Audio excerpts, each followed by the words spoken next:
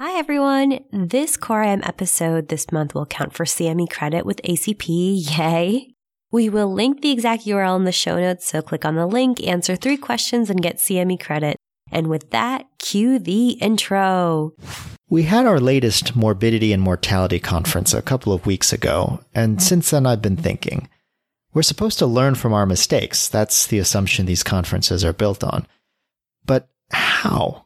How do we go about doing that, actually? What do I do to uncover the truth of what went wrong in my thinking, especially when I barely understand how my own brain works, and when I suspect I can't fully trust it to investigate itself objectively because of the fragility of memory and of my pride? I think back to my training and I remember blocks on kidney disease, conferences on epidemiology, getting my cases precepted in clinic. But when it comes to how we as doctors should be analyzing our diagnostic failures, I guess the unspoken assumption I worked with was I'd just figure it out along the way. But at this point in my career, I'm not so sure anymore. A couple of years ago, I had a case that's stuck with me, a case in which I missed the diagnosis. Fortunately, no harm came to the patient. He was treated appropriately, he recovered, and his diagnosis wasn't even delayed because another clinician immediately recognized what he had. But ever since, that case has bothered me, because to this day, I don't think I truly understand why I missed that diagnosis. Now that we've been doing hoofbeats, I've been thinking, what might I learn if I saw another clinician, one with greater experience or different perspective, go through that case?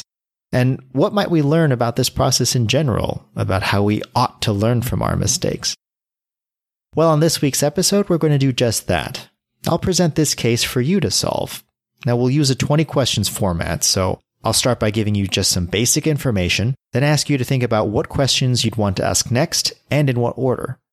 We'll follow along with no fewer than 3 different discussants whom we challenge in the same way, each of whom successfully diagnosed this case, to both my wonderment and chagrin.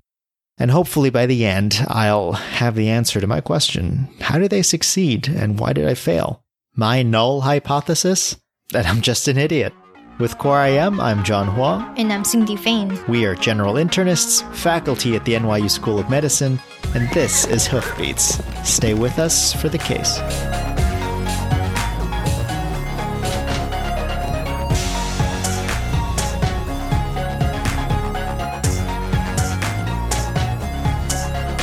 A 39-year-old man carrying a diagnosis of schizophrenia, currently hospitalized in the inpatient psychiatric unit, is transferred to your medical service after developing a fever to 102 degrees Fahrenheit. On interview, he is reticent and minimally verbal, which is consistent with the behavior the unit staff have been observing since his arrival. He acknowledges that he feels feverish and that his appetite is poor, but he denies all other symptoms, and that specifically includes headaches, rhinorrhea, sore throat, cough, nausea, vomiting, abdominal pain, diarrhea, dysuria. He volunteers no medical history, but doesn't really get routine medical care. On exam, the repeat temperature is 103.6, and he's mildly tachycardic to 108. Meanwhile, his blood pressure, respirations, and oxygen saturation are all normal. He is quiet and withdrawn, but alert, and doesn't appear toxic in any sense. So we'll start with that. To diagnose this patient, what would you focus on next? What additional information would you like to have, whether it's more history, exam, tests? Take a moment to think about it, and we'll hear from our first 2 discussants after the break.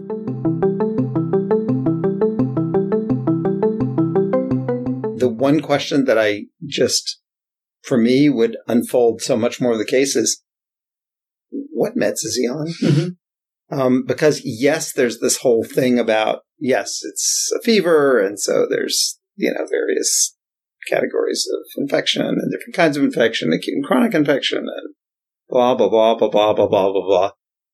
I want to know what his meds are.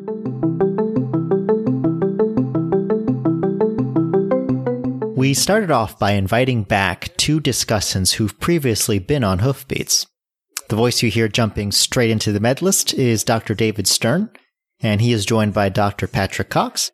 Both are general internists and senior faculty at NYU. When you mention a psychiatric illness and a medical condition, that being fevers, it has already provided some organizational framework with which to think about this, right? Regular Hoofbeats listeners may remember a few episodes back when Dr. Cox and Stern handled the case we gave them with ease. It was a young man with metastatic gastric cancer. Well, after that, we obviously had to up the ante. So not only did we make them ask for whatever data they wanted, we made them ask it in only yes or no questions.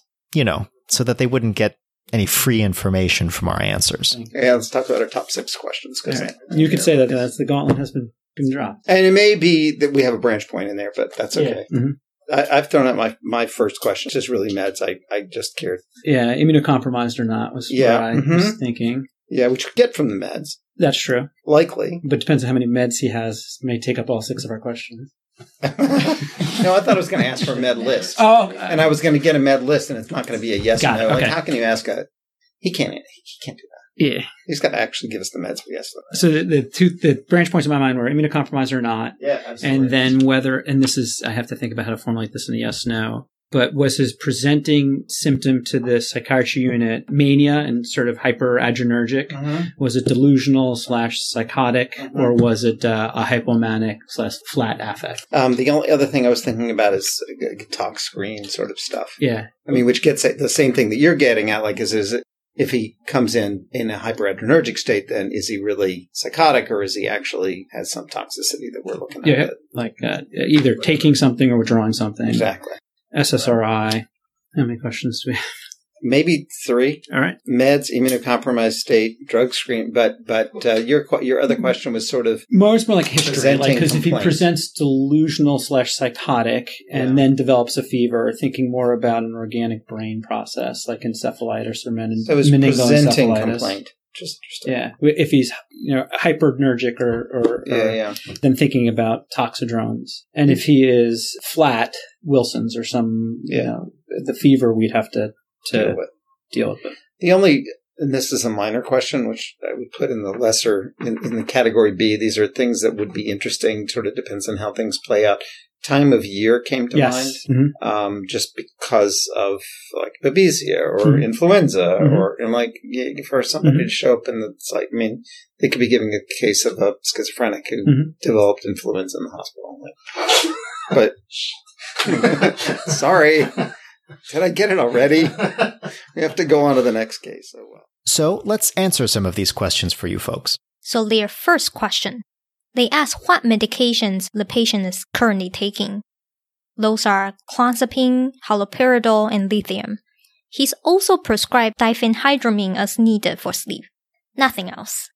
Next, they asked whether the patient was immunocompromised in any way. Kind of a broad question, since there are many forms of immunocompromise. Maybe you should have made them itemize. Maybe. But you know what? You don't say no to your former program director or the vice chair for faculty affairs. And regardless, the answer was the same across the board. No. He had a 4th-generation HIV screening test on admission, which was negative. A hemoglobin A1C measurement confirmed that he wasn't diabetic. He didn't appear severely malnourished. And he wasn't on any immunosuppressants, or for that matter, any other medications, aside from what you just said. Third question. They wanted to know how the patient initially presented to the psychiatric unit.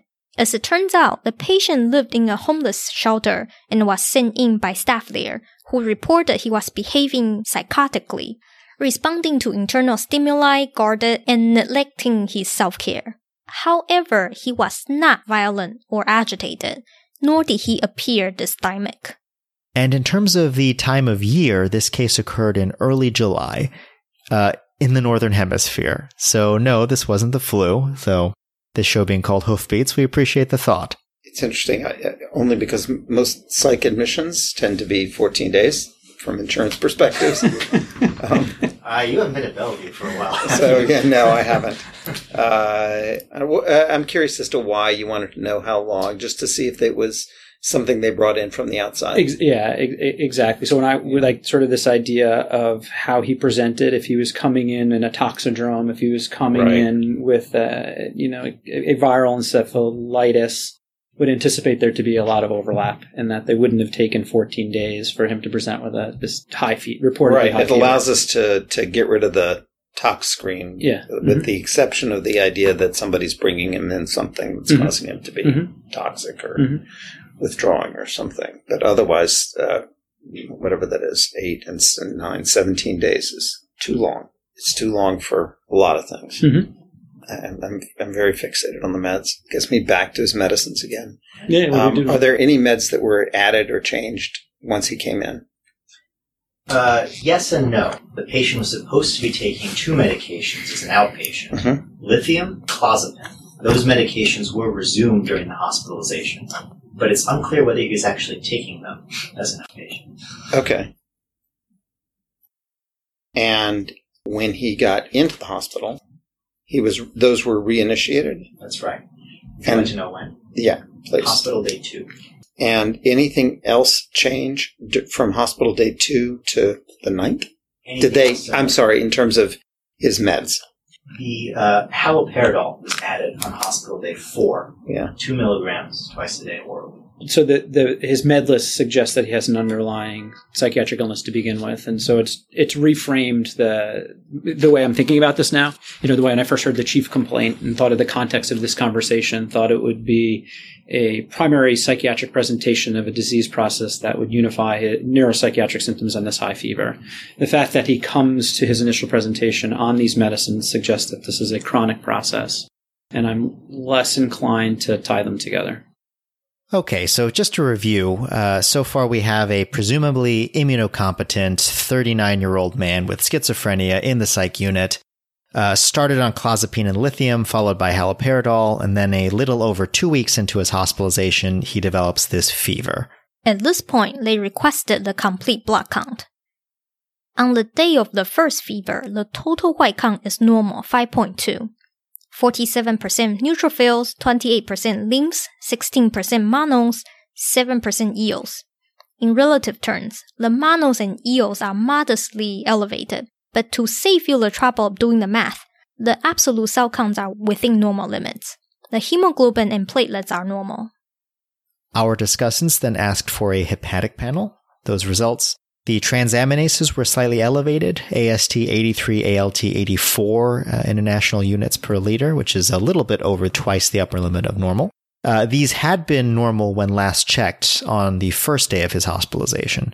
Meanwhile, the alkaline phosphatase and bilirubin measurements were both within norms. At this point, they shifted to the physical exam. They asked whether clonus hyperreflexia or diaphoresis were present, findings that would be consistent with serotonin syndrome. They also asked whether there was any rigidity. Those were all absent. They also wanted to know more about the pattern of the fever. How high did it reach, and how many days did it last?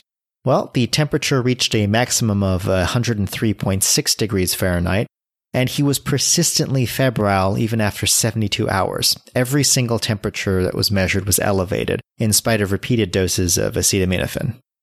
I would just think that his degree of pyrexia is unique, right? 103.6 is unique. That's a lot. Yeah.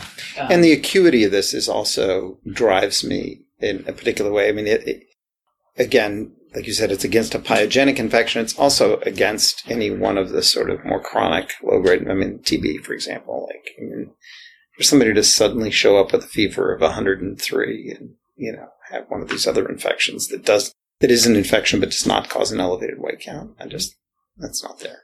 That's what made me think of serotonin syndrome. But the lack of clonus makes it less likely. So we're at 10 questions, and at this point, Dr. Cox asked whether there was a rash. And yes, there was. It was a diffuse eruption of pustules and papules.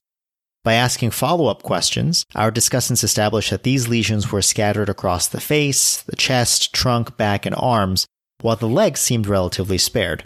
There were a few lesions on the palms, none on the soles, and nothing in the mouth or on the genitals. When asked, the patient denied that these lesions were particularly painful or pruritic. In fact, he barely seemed to register the presence of the rash at all, as he couldn't exactly recall when or where it had started. For what it's worth, notes written by the staff psychiatrists earlier that week hadn't mentioned any rash. Aside from the rash, the rest of his physical exam was relatively unremarkable. He had a soft systolic murmur in the pulmonic area that did not radiate. The lungs were clear. There was no appreciable hepatosplenomegaly or tenderness. There were no joint infusions. The prostate was non-tender on rectal exam. And it's at this point, after asking roughly 15 questions, having heard that story, that exam, and some very basic labs, that our discussants proposed the correct diagnosis.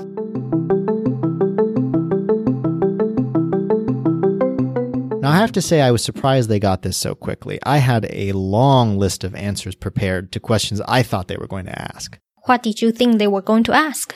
I mean, this is just getting back to something you talked about in our last episode about how expert clinicians often spend a great deal of time thinking about who the patient is and what they're at risk for. You know, what Feltovich and Barrows called the enabling conditions.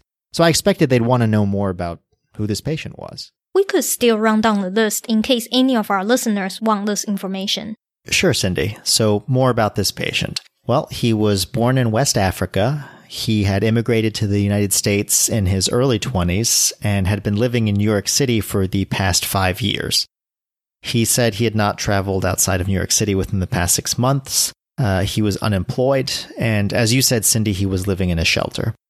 He had used marijuana before, but otherwise denied any substance use. He had not been sexually active within the past year.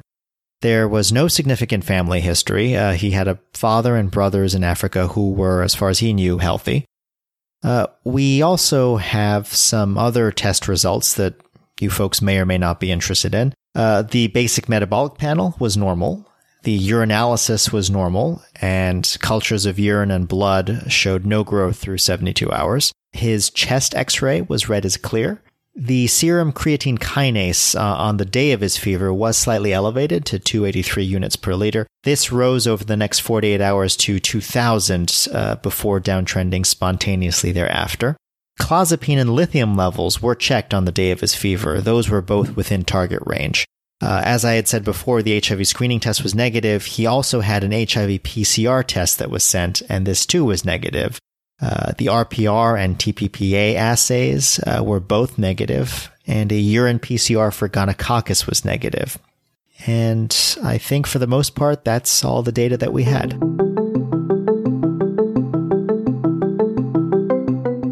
So, John, what did you think the patient had? Well, so I have been looking at the admission note that I wrote, which is going to, I think, help keep me honest about my thought process. And so in the note, I for my problem representation, I write, high persistent fever and diffuse papulopustular rash in a young man 3 weeks into an inpatient psychiatric hospitalization and resumption of clozapine, Haldol, and lithium. And I thought that the patient was having some sort of pustular febrile drug reaction. Acute generalized exanthematous pustulosis, or AGEP, idiosyncratic clozapine reaction, an atypical form of DRESS, maybe even sweet syndrome. How confident were you? Yeah, actually, I wasn't particularly confident, in any of those diagnoses. I mean, I simply haven't seen enough examples of any of those things to be able to say I'm entirely confident in diagnosing them. But I was confident in that problem representation. I thought I was thinking about the case in the right way.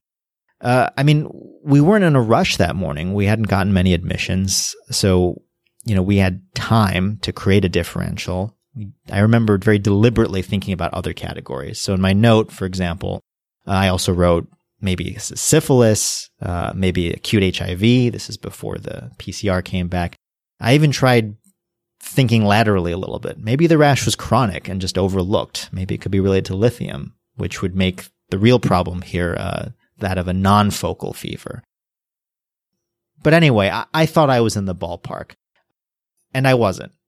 Because half an hour after I saw this patient with my team and I left that note, the consulting dermatologist came by and immediately recognized the correct diagnosis and dropped the mic, so to speak, by leaving a brief yet incisive note, which I think is like time-stamped like 10 minutes after my hideous, bumbling note with my differential that somehow managed to be both overbaked and undercooked. Were they certain of their diagnosis? Well, I mean, they put in a differential, but I think they were just being polite. And what was the correct diagnosis? Chickenpox.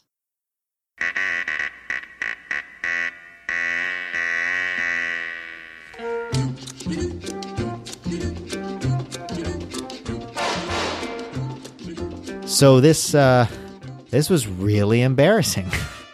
Wait, why? I mean, the diagnosis was not delayed. The patient was not affected. Yeah.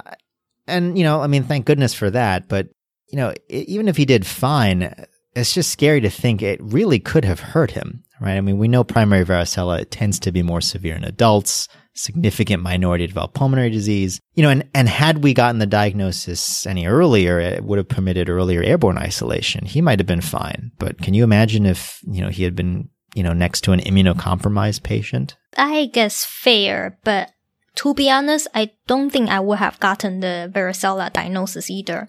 Plus, primary varicella is just so rare. Yeah, I mean, in adults, rare, yes, but it's not like it's some sort of exotic disease. We've all heard it. I mean, it would have been one thing if I had considered varicella, but just said, it's too unlikely to test for, to treat. I mean, that's a problem of misjudging probability, and we've talked about mistakes like that on Hoofbeats before. I could comfort myself with the knowledge that humans generally suck at judging probabilities. But that wasn't the error that I committed. The problem was I never thought of varicella in the first place, and it feels embarrassing to be blindsided like that.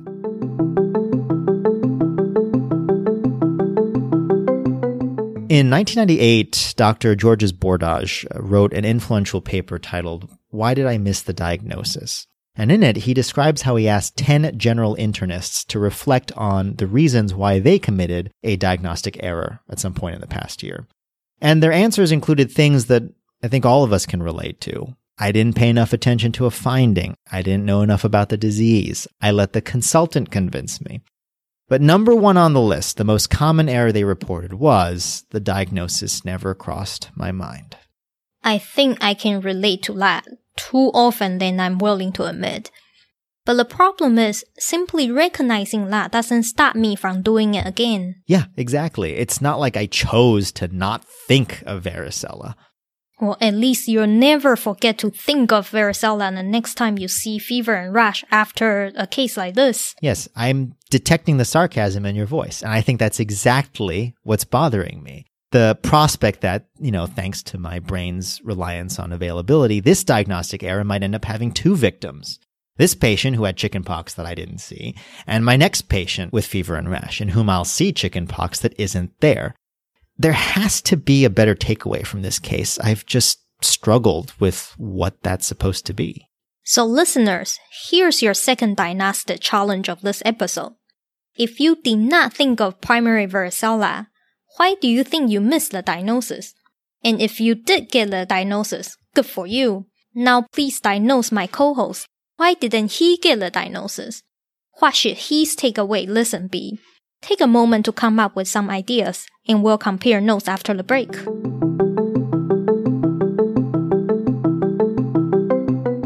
The way in which I reflect on and talk about the mistakes I've made as a doctor has been heavily influenced by vocabulary that I first learned in residency. Vocabulary I'm sure you're all familiar with words like anchoring and availability bias and premature closure.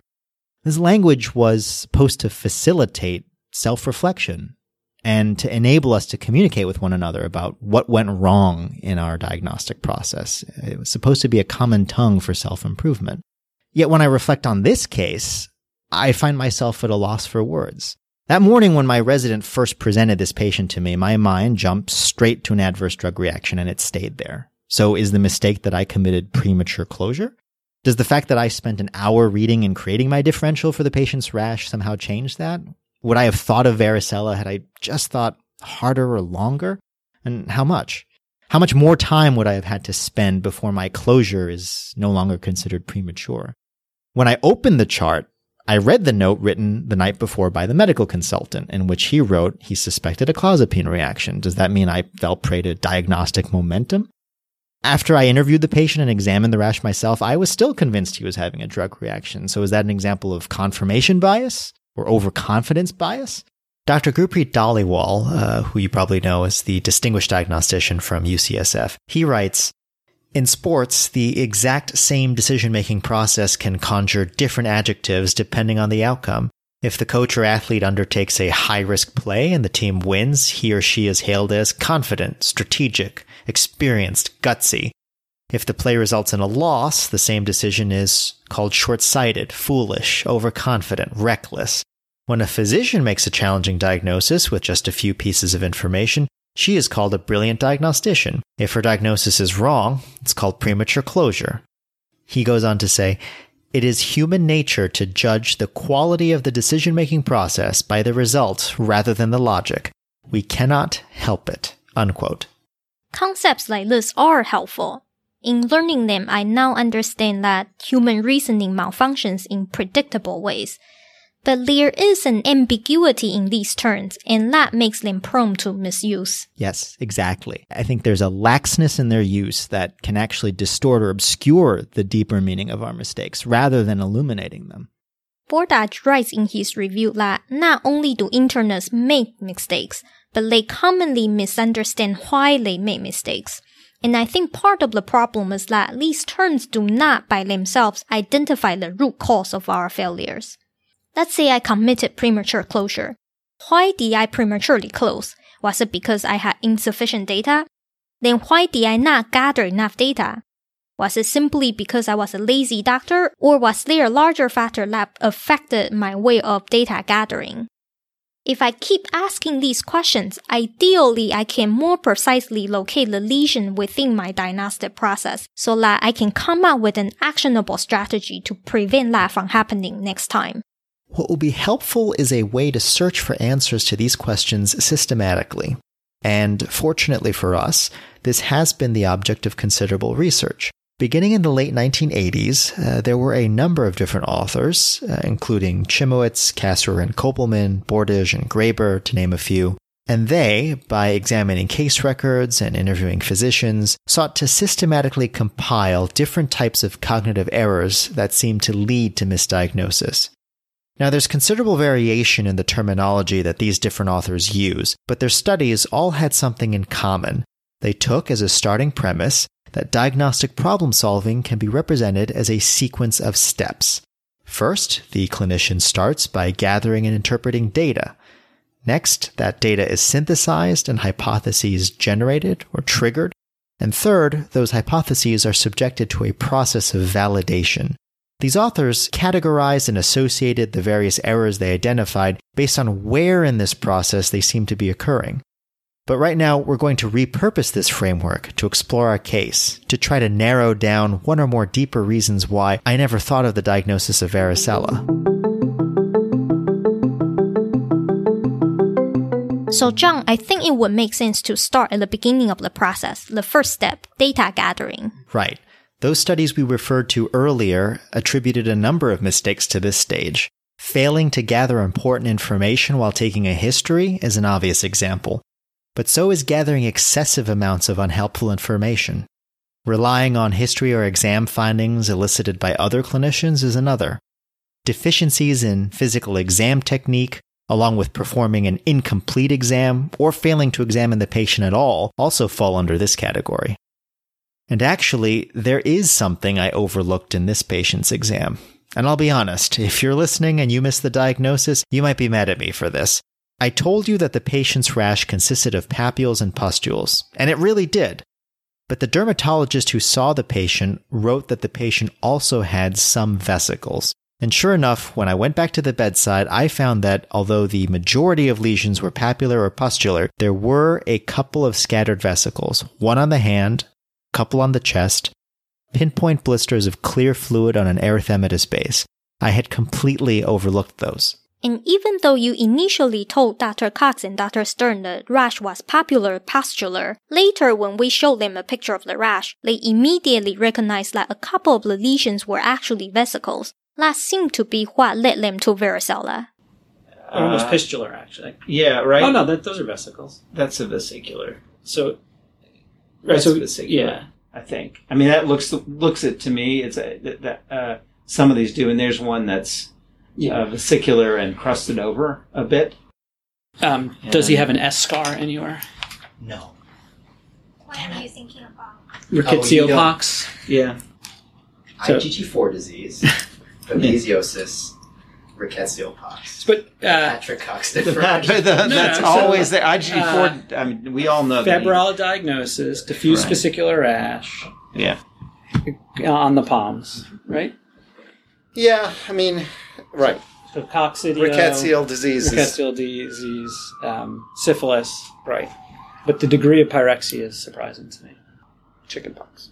Primary varicella? Primary varicella, strange on the hands, but on the chest. But in a 39-year-old? I mean, I saw it once in my life. An adult with primary varicella. Although now the vaccine's not 100%. So maybe one obvious takeaway from this case for me is just a simple rule. When a patient has a rash, you look at every single lesion.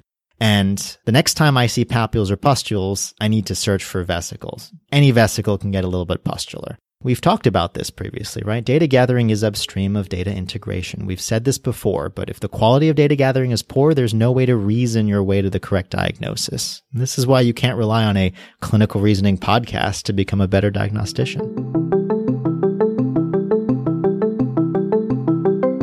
Actually, John, I have an alternative interpretation of what happened here. But to explain, I think we need to introduce our third discussant for this episode. So I immediately and only thought neuroleptic malignant syndrome when I heard your one-liner. And so I guess the next question I have is really about what medications is he taking? I think I would have two main things that I would be thinking about. One is this a psychiatric emergency, a psychiatric pharmacologic emergency like neuroleptic malignant syndrome? I might wonder, is this serotonin syndrome? And then I'm like, well, he's a 37-year-old or a young guy with a fever. So what do we know about a young man with a fever who also has some psych history? It sounds like he has a delusional disorder, but a young man with a fever, what does he look like? What are his other vital signs look like? Core IM listeners, meet Dr. Barbara Porter. Dr. Porter is also a general internist and senior faculty here at NYU. Dr. Porter suggested the possibility of primary varicella very early on, without most of the case information that you'd heard. As you saw, she started the same way as our first two discussants did, asking about the medications. But then she deviates by going straight to the physical exam, which leads her to the rash. And does he have it, what surface of his arms and legs? They seem to be on both the dorsal and the ventral surfaces, if that's what you're asking. Yeah, and how about his digits? There aren't any on his digits, maybe a couple on his palms. Oh, on his palms. Okay. So, on his soles too? None on his soles. How about in his mouth? Does he have any lesions inside of his mouth? Nothing inside the mouth. So, and his conjunctiva? Conjunctiva are clear. And you called it pustular papules? Mm-hmm. And the pustules, are they clear fluid filled or? Not really. They don't look like dewdrops on a rose petal, for example. Not really. That's not what you thought when you saw them. Okay. All right. I mean, I'm wondering if I'm like, is it varicella? And then, of course, I'm thinking it's the syphilis, because what's not syphilis? You know? What triggered syphilis and what triggered varicella? Well, so what triggered syphilis was when you said his palms. Mm-hmm. So, and that was like, if this, then that, if Palmer, then syphilis. And I don't know what made me think varicella, but something about fever and a diffuse rash with pustules made me think, is this something that we just don't see a lot of? And a guy who's right on the cusp of the age where we started immunizing people against varicella, although I don't know where he would have picked that up. So, and I don't remember when fever is part of varicella, but a viral illness like that crossed my mind. Actually, when you said the fever, I was like, it's a high fever like you see in viruses in children. So. Now, just to clarify for our listeners, I was describing the patient's papulopustular rash to her, but I had not shown her the picture at this point. And that's my point. You hear how she thought of varicella. Something about this patient's young age reminded her of this diagnosis. And at that point, she openly questions whether the rash you saw was in fact vesicular. So 5 minutes ago, you said you didn't think of varicella because you missed the vesicles. But could it be the other way around? I see what you're getting at, Cindy. Dr. Porter didn't need the photo to think of varicella. She looked for vesicles because she was thinking of varicella. So the question is, did I not think of varicella because I didn't notice the vesicles? Or did I overlook the vesicles because I wasn't thinking of varicella? I mean, humans see what they expect to see. There was an influential study by Jeffrey Norman in which doctors were given a series of photos, each one showing a classic physical exam finding straight out of a textbook, like malar rash, moon phases, jaundice. The authors found that the subjects were able to, for the most part, identify images correctly. However, if they were given a case history along with the photo, they tended to interpret the images differently, in a way to support a diagnosis that would fit the history better. Yes, Cindy, I remember that study. So like, for example, subjects could easily identify a textbook image of moon phases in a patient with Cushing's disease. But if you told them beforehand the patient was a heavy smoker, they'd mistake that same picture for facial plethora, thinking about SVC syndrome. And maybe it's not surprising that the brain works this way. Our observations usually have context. But the degree to which expectations can distort perception should still be concerning. Like, for example, I remember Norman's group noted that subjects who were told that a patient had liver disease saw jaundice in a photo of a man who, in reality, just had a healthy tan, and they made that mistake even though the sclera in the photo were clearly white. Right. So to me, it seems like an oversimplification, saying that the root cause was a failure in data gathering. Because even though data gathering informs hypothesis generation also influences data gathering. I got you, Cindy. I mean, obviously, the point isn't that I get a pass for overlooking vesicles on exam. The takeaway here is that when I realize I've missed a finding on exam, I can't simply dismiss this as a lapse in attentiveness, something that can be avoided simply if next time I look harder, I be more thorough. It's also potentially a cognitive error, looking for the wrong things, or even worse, not thinking about what to look for at all. As Georges Bordage writes, if you don't know what you're looking for, there's a good chance you won't see it no matter how thoroughly you look. When in doubt, step back and view the problem from a different angle. Gather and interpret data with another diagnosis or differential diagnosis in mind. Unquote.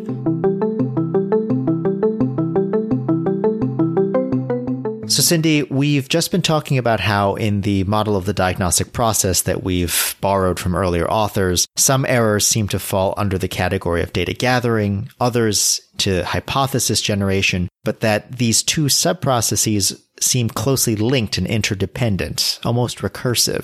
And in fact, the authors themselves highlighted this interdependency and the iterative nature of the entire process. I think similar themes emerge when we move further along, when we consider the relationship between hypothesis generation and hypothesis evaluation. What do you mean? So in order to better explain this, I think we can actually recreate a little experiment here for our listeners. Folks, here's a challenge for you. I'm going to list 6 industries associated with one particular U.S. state. And as I give you each item, try to guess what state I'm thinking of. Are you ready? Number 1, beef, like cattle, cows. Number 2, fish. Number 3, the aerospace industry, like rockets, space travel. 4, citrus fruits. 5, tourism. And number 6, forestry. So what did you come up with? I'm completely lost. So let me explain. In 1979, Geddes and Fisher published a study in which they gave subjects a bunch of tasks just like this one, where they asked subjects to record their hypotheses after hearing each piece of data, as well as how subjectively plausible they thought that each hypothesis was. Now, the authors deliberately constructed the lists so that the first 3 items would favor one hypothesis, but the 4th, 5th, and 6th items would be inconsistent with that hypothesis. So, for example, the list that you just heard was designed such that a typical American subject, at least in 1979, would hear cattle, fish, and aerospace industry and think of Texas, only to then hear citrus fruits, tourism, and forestry, none of which are consistent with that state. The correct answer here, by the way, is Florida. Those are 6 products of Florida. The author's main finding was that even though the subjects were steadily receiving more data, they didn't steadily generate new hypotheses. they were 3 times more likely to introduce new hypotheses when confronted with new data that decreased their subjective plausibility of their currently held hypothesis. So like thinking Texas and hearing aerospace industry didn't move the needle for most folks, but then hearing citrus fruit, that would prompt a flurry of new hypothesis generation. In other words, the study suggested that our existing hypotheses have to be contradicted before we can be bothered to come up with new ones. That's supposed to happen, right? I mean, we're supposed to come up with new ideas when the old ones don't seem to explain things anymore. Yeah, but if you really think about it, that doesn't seem optimal. And to better explain this, let's imagine that you have a patient with dyspnea and you suspect that they're having a COPD exacerbation. If you then hear wheezing on exam, okay, sure, that strengthens the plausibility of your presumed diagnosis of COPD. But logically, normatively, hearing the wheezing should also trigger other diagnoses associated with that cue, right? Like pulmonary edema from CHF could cause wheezing. Vocal cord dysfunction could cause wheezing. For that matter, other things besides COPD that cause bronchospasm could cause wheezing. But Geddes and Fisher's research suggested the brain cannot be trusted to work like this. We are prone to ignoring alternative hypotheses suggested by the data as long as that available data is still consistent with our favorite hypothesis. It's only when we receive and recognize data that contradicts our current hypothesis, like say if we got a chest x-ray that showed a wedge-shaped consolidation in the lung, only then do we search for an alternative explanation in earnest. This kind of behavior has been observed in a wide variety of contexts and is referred to as the win-stay, lose-shift heuristic. Though knowing that this is how my brain tends to work, are there tools I can utilize to quote-unquote counter the natural tendency? I don't think you can counter the tendency itself, nor would you want to, because win-stay, lose-shift, like other heuristics that we exhibit, is often successful. I think if we accept that our brain's use of heuristics is inevitable, I think there are basically 2 things we can do. The first is to try to augment the heuristic with a different way of conscious thinking, so that the diagnoses we come up with will not solely be the product of the heuristic. Right, like the question we ask on teaching rounds all the time, what else could it be? This is a cognitive forcing strategy. And there are many ways to facilitate a search for additional diagnoses, right? Like as one example, a friend of the show, Dr. Andrew Parsons, suggests reframing the case by pairing aspects of the broader problem representation, like fever and rash, fever and antipsychotic use and rash, and then subjecting these mini representations to standardized schema, like what's the most common cause of this? What's the worst case explanation for this? Going down a list of organs. Had I adopted a strategy like this, maybe varicella would have been triggered in my head. And to be honest, cognitive forcing strategies probably merit their own episode. But heuristics are tools, not handicaps. So, in addition to augmenting our heuristics with cognitive forcing strategies, I think we can also legitimately talk about how to optimize the performance of these heuristics themselves. We can try to understand under what conditions the heuristic is most likely to be successful. In the case of the win-stay, lose-shift heuristic, I need to be certain that I will recognize the data that is contradictory to my working hypothesis. In our case, that'd be the equivalent of asking myself, do I know what to look for that would be inconsistent with my working diagnosis of acute generalized exanthematous pustulosis? Am I knowledgeable enough about the way this disease, HEP, should and shouldn't behave? In retrospect, I wasn't, and I think this was a major weakness in my diagnostic process. Earlier, we heard how all 3 of our discussants started with the same initial suspicion that I had, that this was some sort of adverse reaction to one of his medications. They had to have rejected this incorrect hypothesis in order to have worked their way to the correct one. What did they recognize in this case that I didn't, that enabled them to do this? With the fever, but then I go back to this crazy pustular rash. What medicine causes that? Diffusely? What? He's on psychiatry? Like, is it just that he happens to be on psychiatry when he got his viral illness? So... It bothers you that the rash is pustular. It seems to bother you. Because... Yeah, it makes it seem less drug-related to me. Less of an allergic type rash. So I'm like squarely in the viral rickettsial, like in that zone.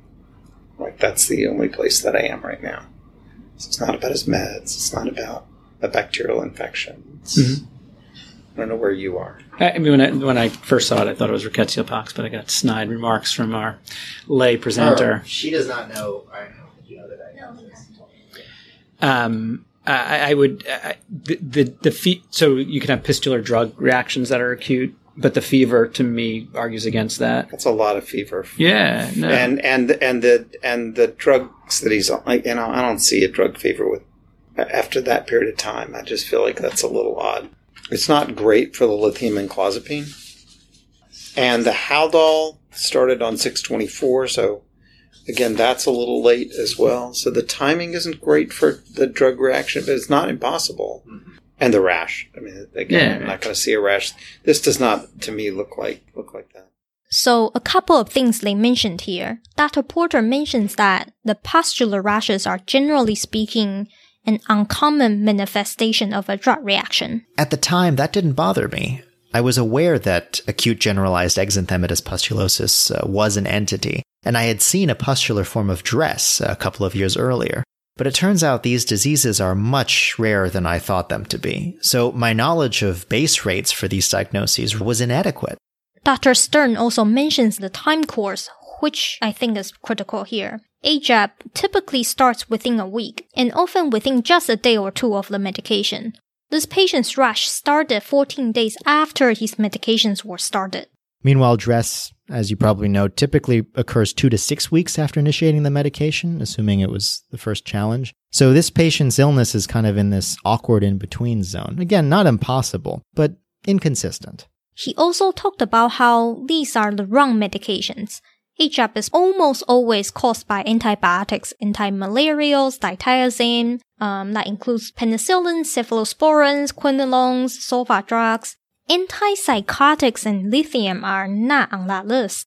Remember that the highest risk medications for DRESS, meanwhile, are anti-epileptics, phenytoin, carbamazepine, lamotrigine. Allopurinol is a common culprit, and some antibiotics, again, particularly sulfonamides. If you're wondering, these medicines have something in common. They all have an aromatic ring.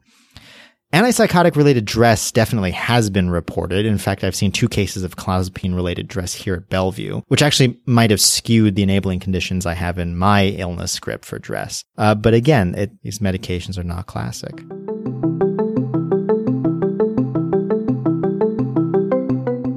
There's a great deal of variation in the way diseases behave. We expect pneumonia to cause a fever and cough, but every now and then it doesn't. This is a central challenge of diagnosis and arguably part of what makes it so rewarding. But with this kind of challenge, we stumble in 2 ways, right? Sometimes our expectations are too lenient. We overestimate how much variation a disease can have. And that's the kind of error that I made here, thinking that AJEP could plausibly present after 2 weeks or as a result of psychotropic medications.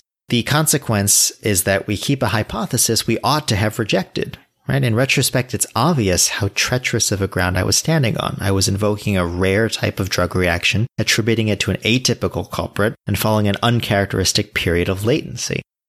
Now, other times we have the opposite problem. Our expectations are too restrictive. We're too specific in how we expect a disease to behave. And the consequence there is that we reject a hypothesis that we ought to have kept.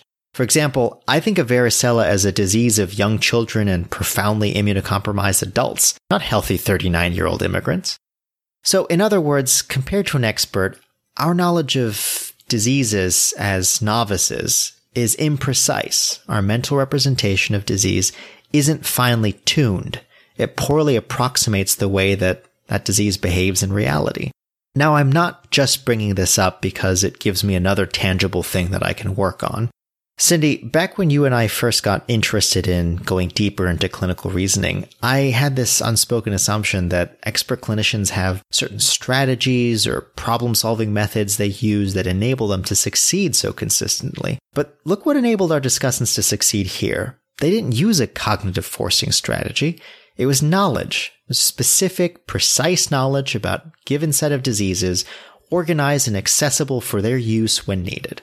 In other words, clinical reasoning does not occur in a vacuum. Right, and that was basically one of the major turning points in the history of research into clinical reasoning. That central to the development of expertise isn't necessarily the acquisition of some general problem-solving skill applicable across all kinds of cases, but knowledge. As Gurpreet Dhaliwal writes, knowledge is king.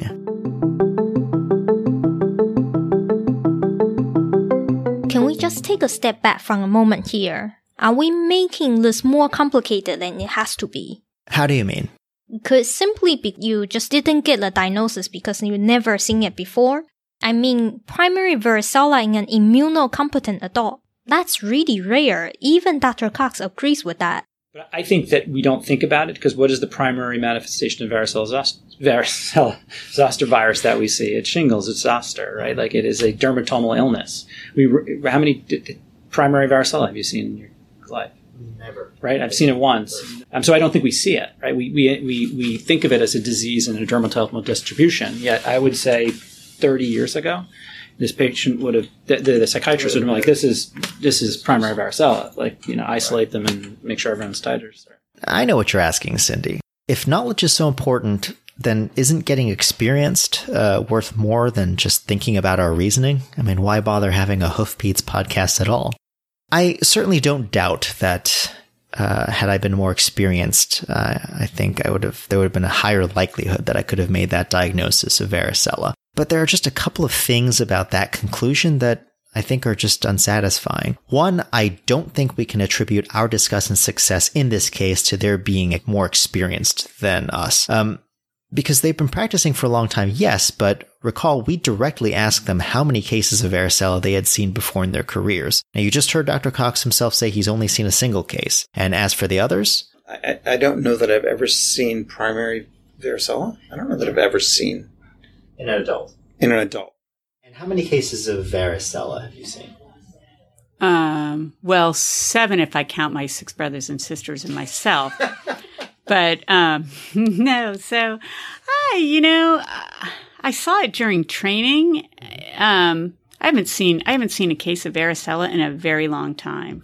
So but I recollect seeing it in a grown up during my training, like a young adult. I feel like they were immunocompromised. So it was an unusual case. So they are not varicella experts either. No, they're older, but I guess they're not that old. My other problem with this explanation is it implies I won't diagnose anything that I haven't yet seen myself. And I don't want to be that kind of a doctor, someone who has to screw up in order to get better. I mean, can you imagine my retirement party? I can just imagine myself giving a speech. If I have seen far, it is only because I have stood on the shoulders of my patients' corpses. And last, but maybe most importantly, now I know that experience is the best teacher, that is an age-old proverb, but I think I've been a doctor long enough to say this, and I'm just going to say it straight. Experience is not a good teacher. In fact, I think it kind of sucks. It does all the kinds of things that we criticize mediocre attendings for doing, Probably the kind of stuff that my students complain about in my monthly evaluations. For one, experience doesn't always give feedback, and when it does, it's rarely in a timely fashion, because consequences of our decisions aren't always immediate. Experience's teaching is inconsistent, because not every bad decision leads to a bad consequence, and not every sound decision leads to a good one. Experience doesn't always hold you accountable for your failures or recognize you for your successes, because we work as part of teams within large systems. So once again, there's a difference between experience and expertise.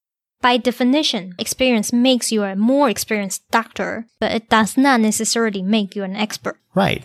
Experience without reflection turns us into what people call the experienced non-expert.